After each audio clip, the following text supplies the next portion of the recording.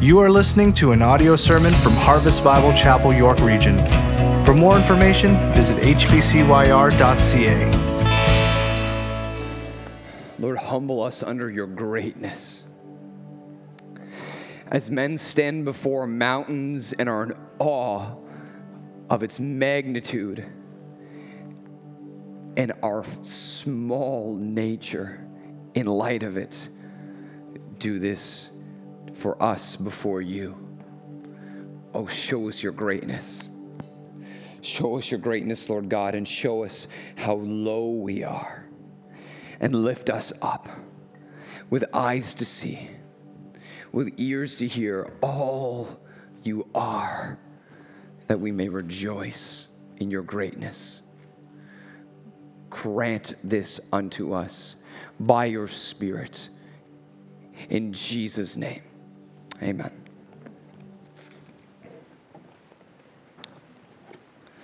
Well, friends, welcome to Harvest Bible Chapel. Please join with me and open up your Bible to Psalm chapter 67. We are in Psalm chapter 67 today. This time of year is always exciting for our church. September marks a new season and a new time for our ministries at Harvest Bible Chapel. There's a lot of preparation that goes into September.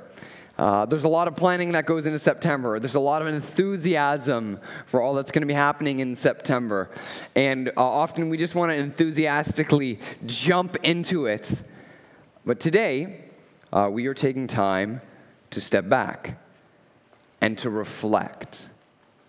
To reflect on our purpose as a church. The why.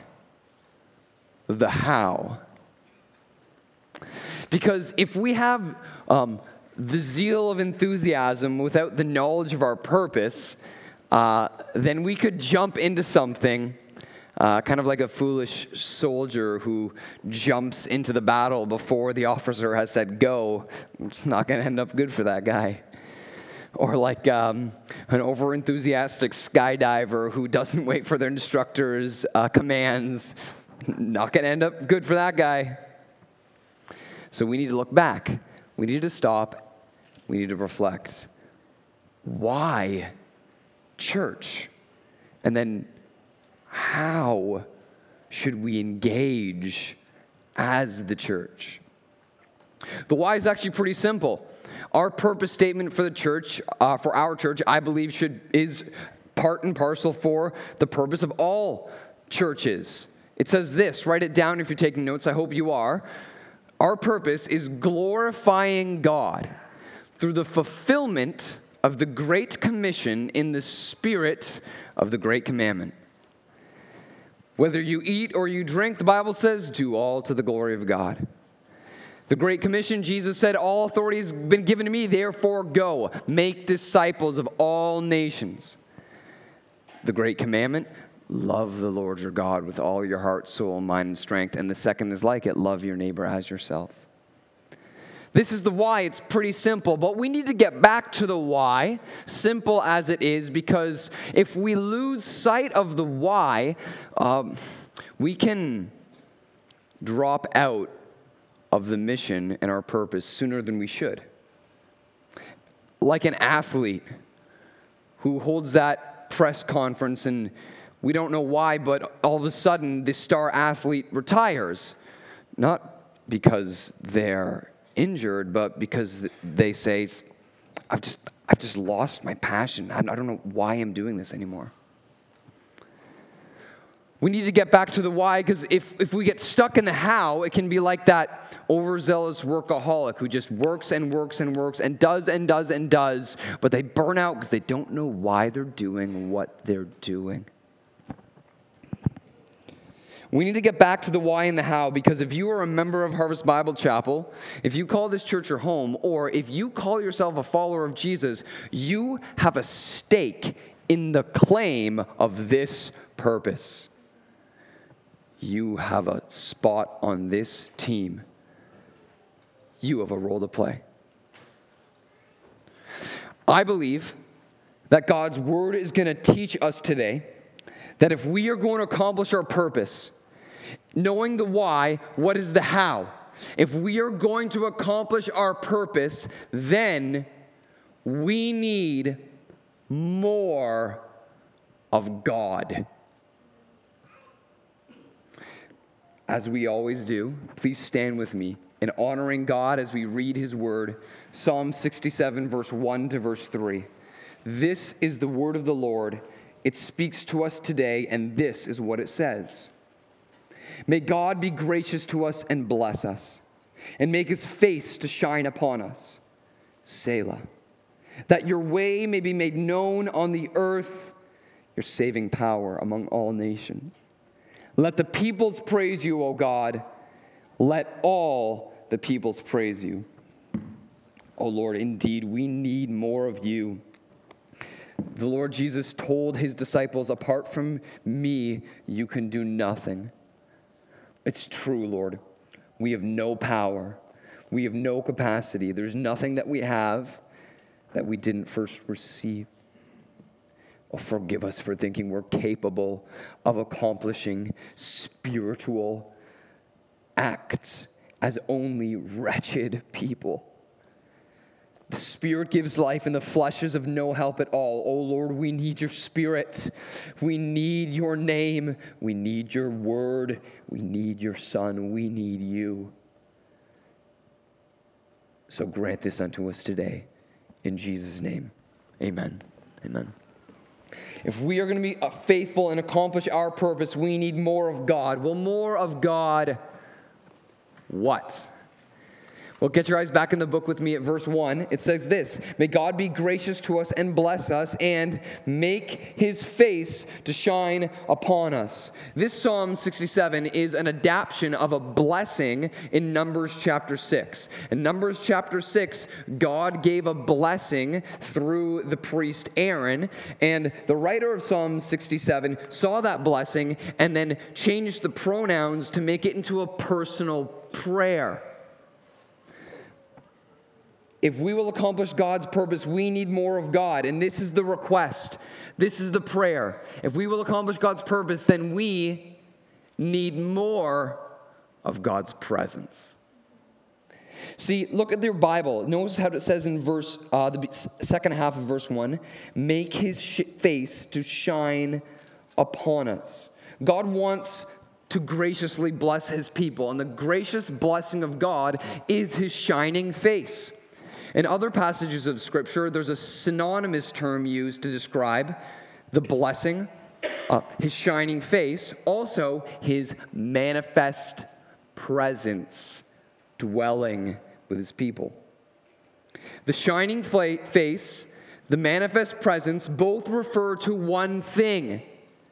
The blessing that we need is more of the glory of God. What is glory? Write this down.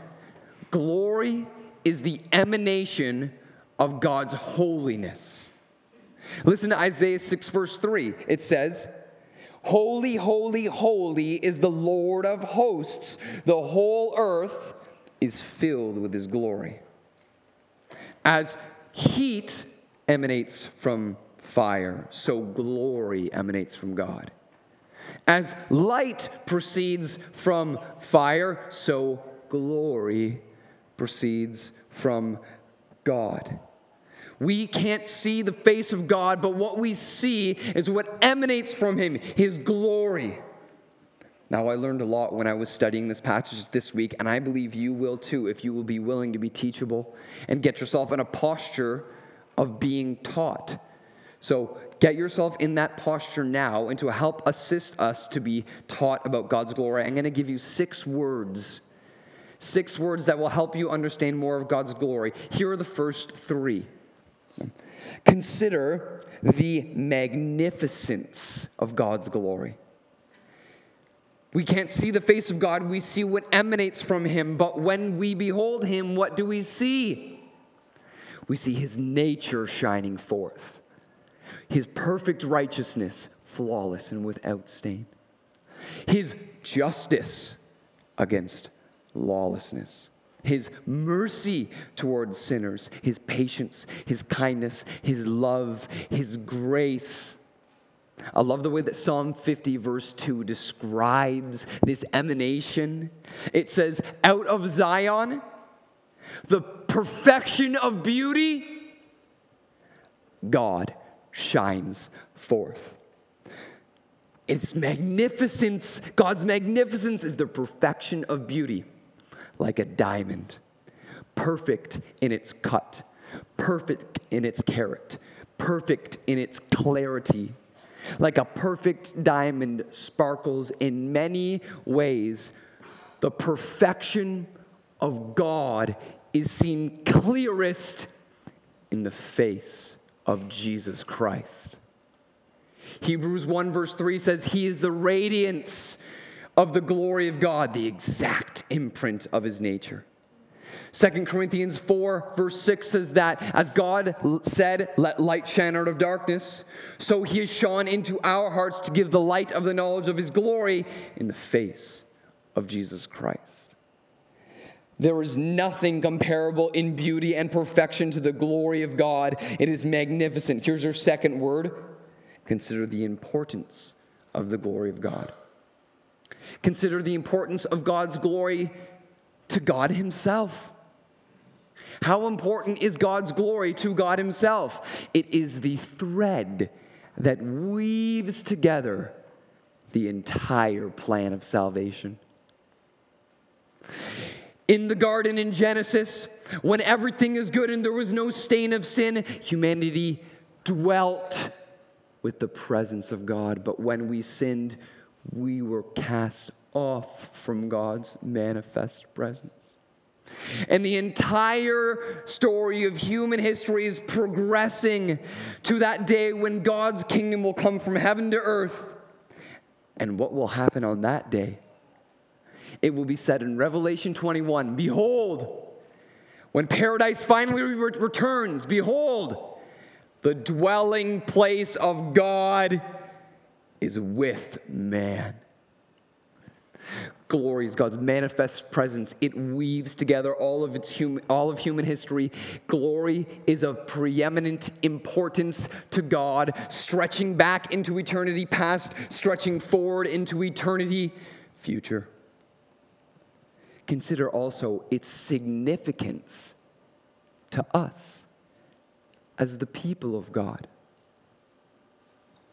What is it that makes the church distinct? I've asked that question to many young people before, as I've gone across to many high school Christian fellowships in Markham. And the young people respond with good biblical responses, but there's one thing they always miss. It's the thing that Moses noticed was distinct when he was on Mount Sinai before the presence of God. Moses said in Exodus 33, verse 14, if your presence will not go with me, do not bring us up from here. For how shall it be known that I have found favor in your sight, I and your people? Is it not your going with us that makes us distinct, I and your people, from every other nation on the face of the earth? It is so significant to the church, friends, that if we have it, we have everything. And if we lose it, we have nothing. God's glory,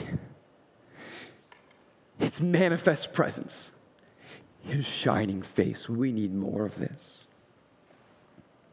Well, let's think on that term shining face a little bit more. God, we can't see his face, but a lot of people think that if we could, what would his natural disposition be towards man?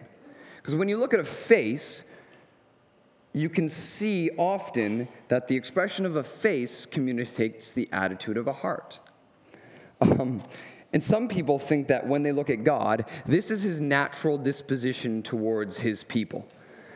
So, this is the best I can do? Bottom 10%, come on. Missed the curve on that one. That's not God's natural disposition towards his people. But neither is this one, though, even though many consider it to be. It's okay. No matter what, it's okay. People are taking my name in vain. It's okay. That's not it either. We can't see God's face. I don't know what his expression would be, but I know what it's like when I look at someone's face and they show me kindness. When I'm insecure and when I'm afraid, a kind face communicates to me, I can trust this person.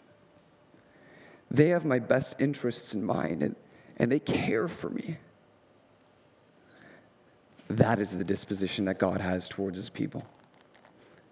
He has your best interests in mind, and often it means that he wants to take you from here where you're hurting yourself and take you to here where it's going to be for your good.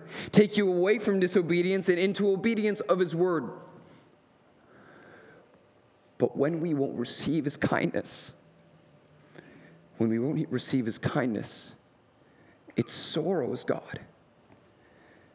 We are precious in his sight, but he wants more from us, for us, than the sin that we choose, and it sorrows God if we won't receive it. And friends, if we persist in habitual sin, knowing what God's word says, refusing to turn it, this is God's face towards us. Because he wants us to receive his blessing, but it angers him when we rebel against him. Be sure God hates sin. And if there is unconfessed sin in your heart, that you know God hates it. But if we will still not repent of our sin, even after we see his kindness and his sorrow and his anger, then this is what we will see. Nothing. Because God will bless his church. And if he's not blessing it here because we aren't receiving it, he's turning his face. And he's looking at someone else. If it depended on you, would God be turning his face from us or shining it upon us? Would he be dwelling with us, or would he have been already departed from us? And be sure there is a time when God will leave his church. It might say church in front of the building. There might be a cross on the roof, but without God's glory, we're no different than a public library, a community center, or a coffee shop. God will turn his face from its church when it's led by worthless leaders. See, the first people that need to ask this question about is the leaders of the church. It's me. It's our elders. It's our staff. In the time of Samuel, 2 worthless men led the people of God. They abused their authority. They indulged in sin without restraint. They neglected God's word. They treated sincere worshipers with contempt. And God turned his face. But each of us have a stake in this claim. We all must ask this question. If it depended on you, would God be turning his face from us or shining it on us? Friends, God will not dwell with stubborn people. You know why they wandered in the wilderness for 40 years after they left the Exodus? It wasn't because God didn't give them a GPS and they didn't know where they were going. It would have only taken a couple weeks to get from Egypt to the Promised Land. They wandered for 40 years because God wanted them to die. Because he refused to dwell with that generation. Because they saw his glory and they thought low of it. They heard his word and they tested God. God will not dwell in our church, in your life, nor in your family if we are stubborn people. God will not dwell with us if we are self-righteous people. In the time of Isaiah, They inquired of the prophet, why isn't God listening to our prayers? We're fasting, we're praying. Why are you hiding your face from us? Isaiah told them why. He said, because in the day of your fast, you seek your own pleasure. It's hypocritical. You're not doing it because you care about me. And I know this because if you cared about me, you wouldn't be oppressing your countrymen. And that's what they were doing. They came to God, look how holy we are, we love you. They turned away from God and they hurt their brothers and sisters. God forgive us if it would be said about Harvest what it was said about the church in Sardis in Revelation. In the book of Revelation, Jesus said about the church in Sardis, you have the reputation of being alive, but you are dead. God forbid that would be us. So then, if you feel the weight, if you feel the burden, who then will God shine his face upon? I've given you 3 words, but I said there would be 6. Here are the next 3. We will have more of God's presence when we are a church that is humble before God. Humility answers the question, who do I think is most significant? The Bible says that under the weight of God's glory, compared to that weight, we are dust on the scales. Isaiah 57 verse 15 says, the Lord spoke saying, I dwell in the high and holy places, and also with the one who is contrite and lowly in spirit. Why will God dwell with the contrite? Why will God dwell with the lowly? To revive the heart of the contrite. To revive the heart of the holy. Do you want that? Or are you content following your own selfish pleasures? Humble yourself under the mighty hand of the God, and at the proper time, he will exalt you. Moreover, we will have more of God's presence when we are a church that is holy before God. Psalm 24 answers this question. Who's going to dwell with God? Who will ascend into his holy hill? He who has clean hands and a pure heart, who does not lift up his soul to what is false, who does not swear deceitfully. He will receive blessing from God. But friends, if you are content with unconfessed sin lingering in your heart, you may be in the church, but be content being distanced from God because he has turned his face from you. Moreover, though, we will have more of God's presence when we are hungry for God. Humble before God, holy before God, hungry for God. Matthew 5, Jesus gives us this promise. Blessed are those who hunger and thirst for righteousness, for they shall be satisfied. Church, any discussion of God's glory and God's blessing must have this preempted before it. God wants to shine his face upon us. If we humble ourselves, if we are holy before God, if we hunger for him, he will come. As the spring rain that waters the earth, he will come and give life. Do you want it? If it depended on you, what would God be doing? But if you want it and you pursue these things, God will give it.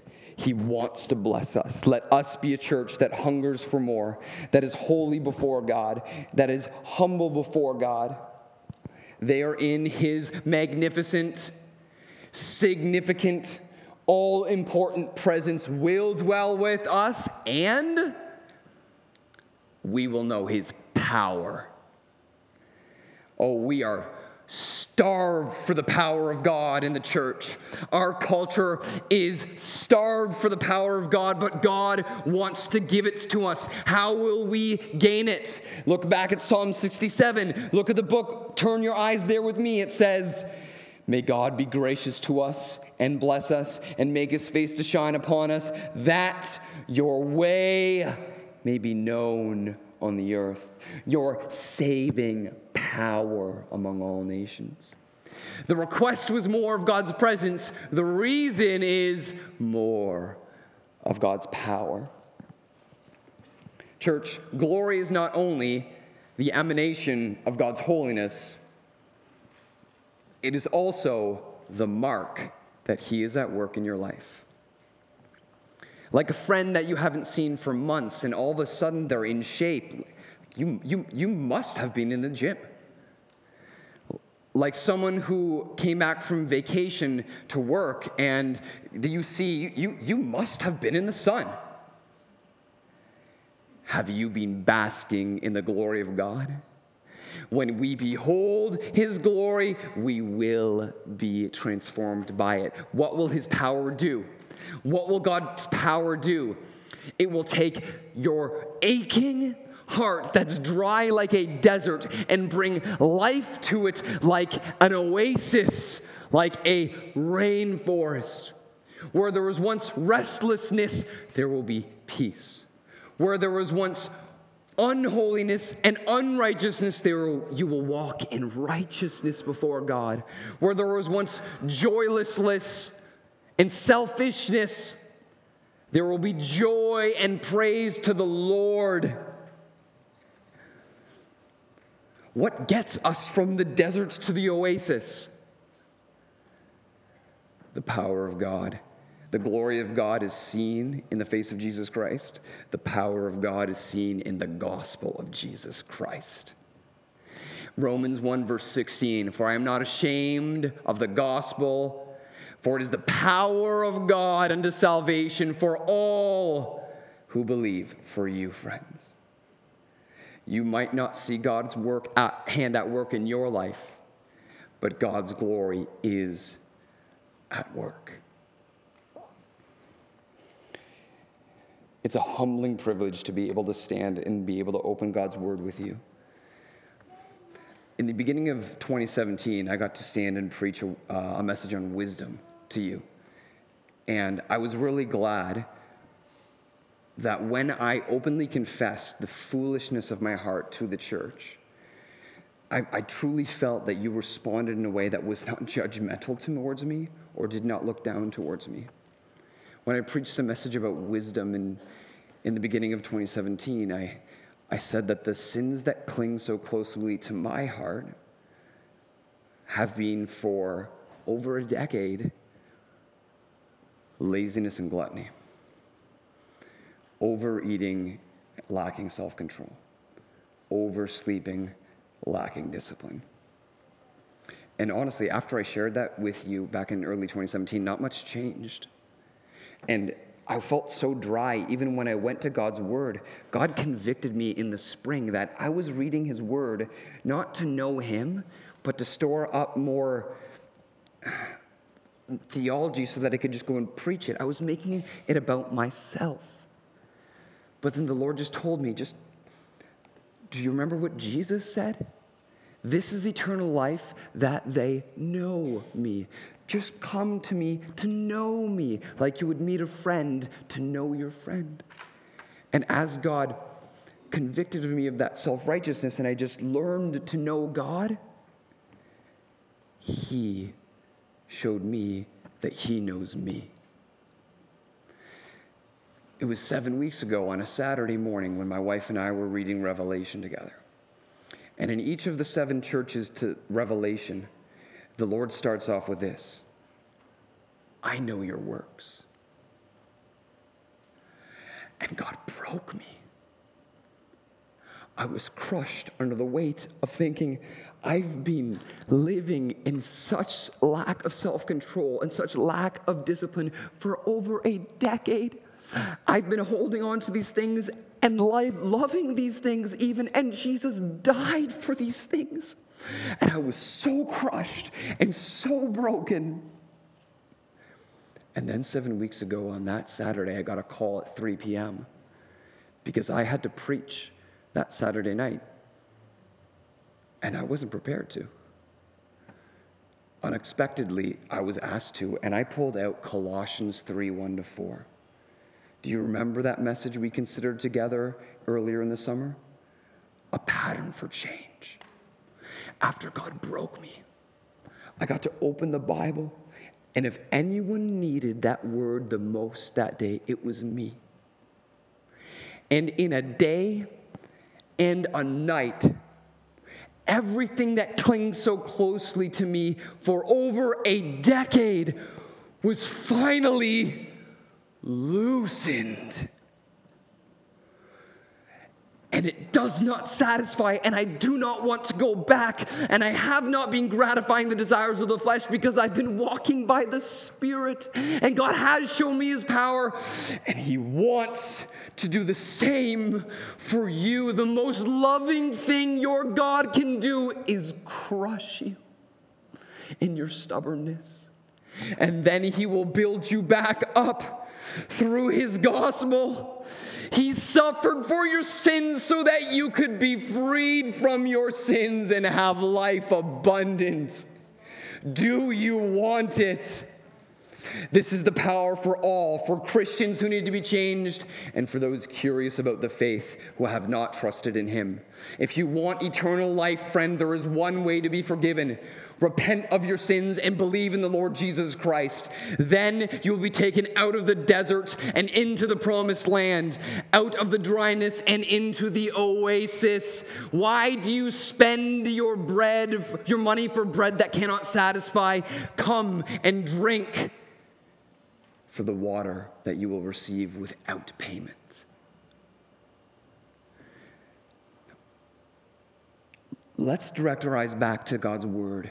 Psalm 67, 1 and 2, it says, "May God be gracious to us and bless us, and make His face to shine upon us." Why? That your way may be known on the earth, your saving power among all nations. Notice how the object and the pronouns change. In verse 1, it's us. In verse 2, the earth, the nations.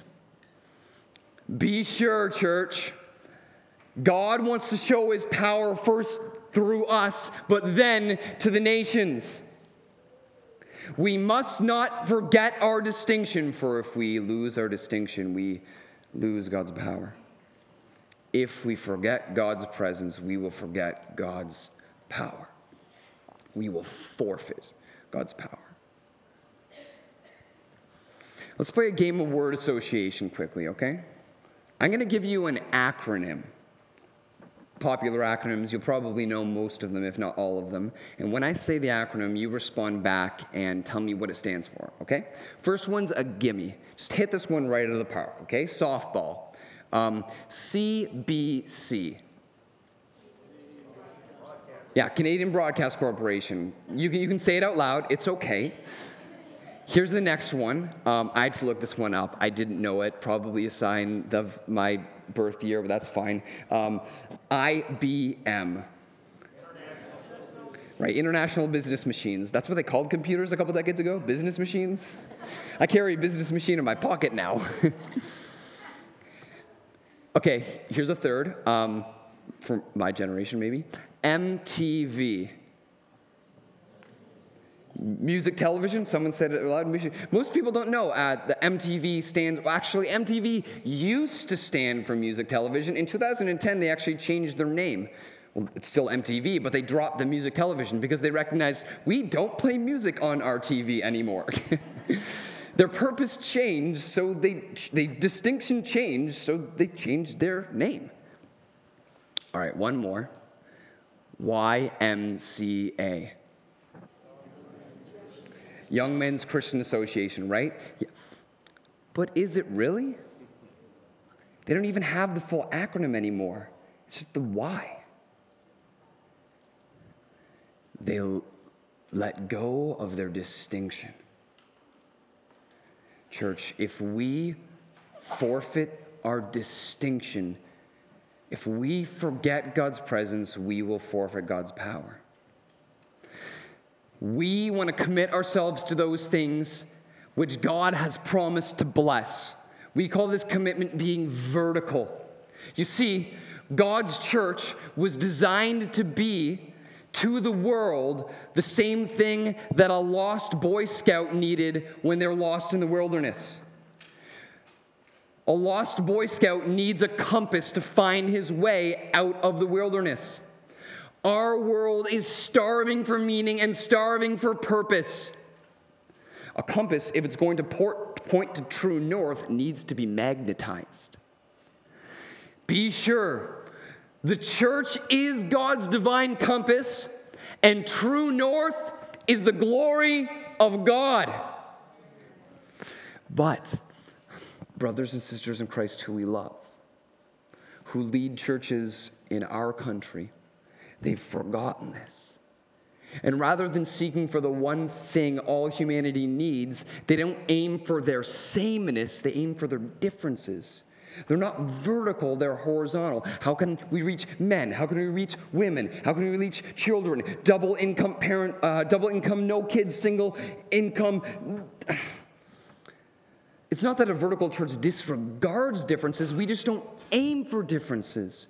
A church that does not aim for God's glory first, but focuses on differences, uses man-made, man-centered, man-powered methods that will not see the presence of God and the glory of God.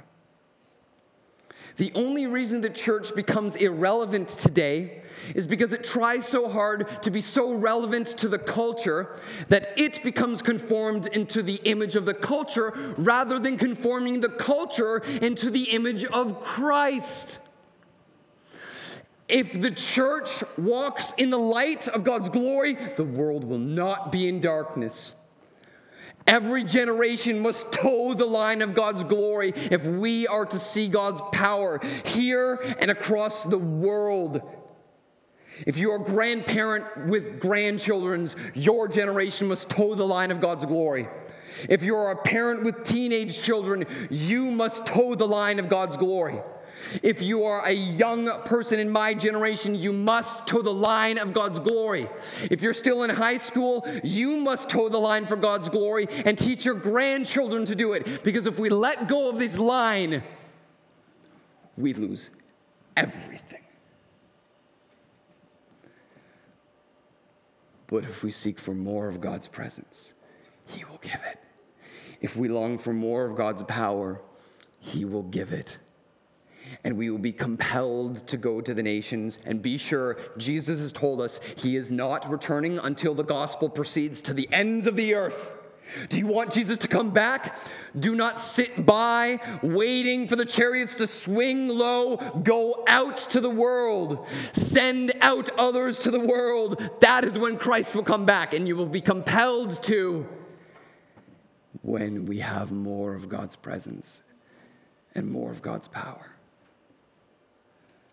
There is still more, though. We will accomplish God's purpose if we have more of God's praise. Look at verse 3. Verse 1 says, "May God be gracious to us and bless us, and make His face to shine upon us, that your way may be known on the earth, your saving power among all nations." Verse 3, "Let all the peoples praise you, O God. Let all the peoples praise you."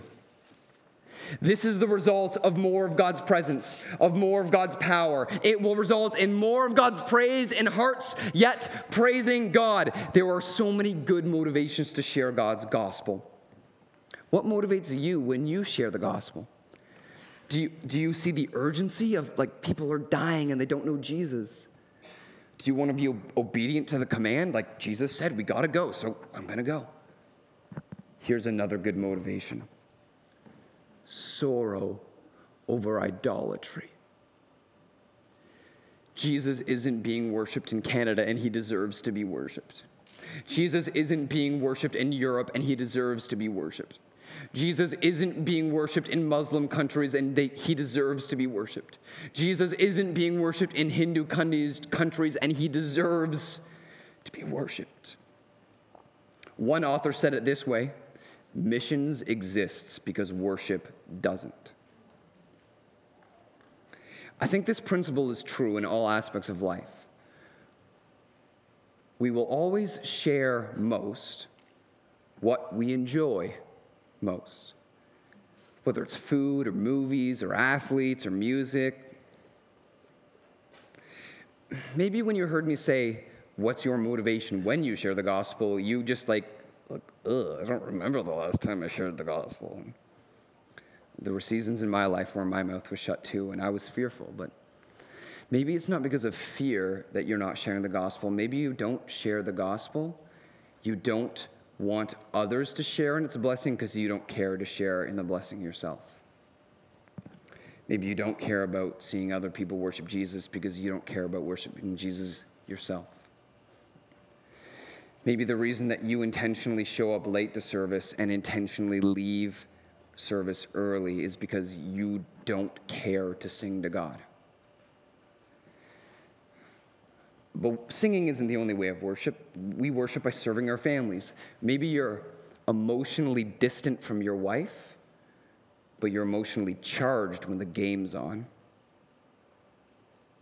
Maybe you grumble when the offering plates pass, but at the office, you're just greedy for more money.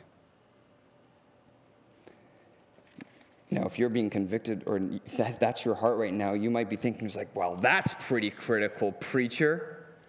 I've been coming to church since I've been 5 years old. I made a profession of faith when I was a child. Who are you? If you're relying on, I said I believed in Jesus once, you have not reached the summit of Christianity. You've only reached base camp. Jesus said in John 4:24, God is looking for worshipers, and those who worship him must worship in spirit and in truth. God is looking for worshipers. The summit of the Christian faith is worship. But apathy will kill us.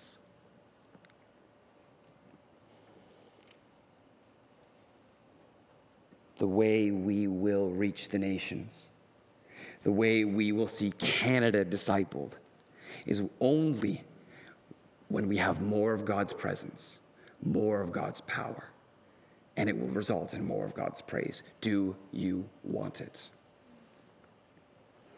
Allow me to leave you with this thought.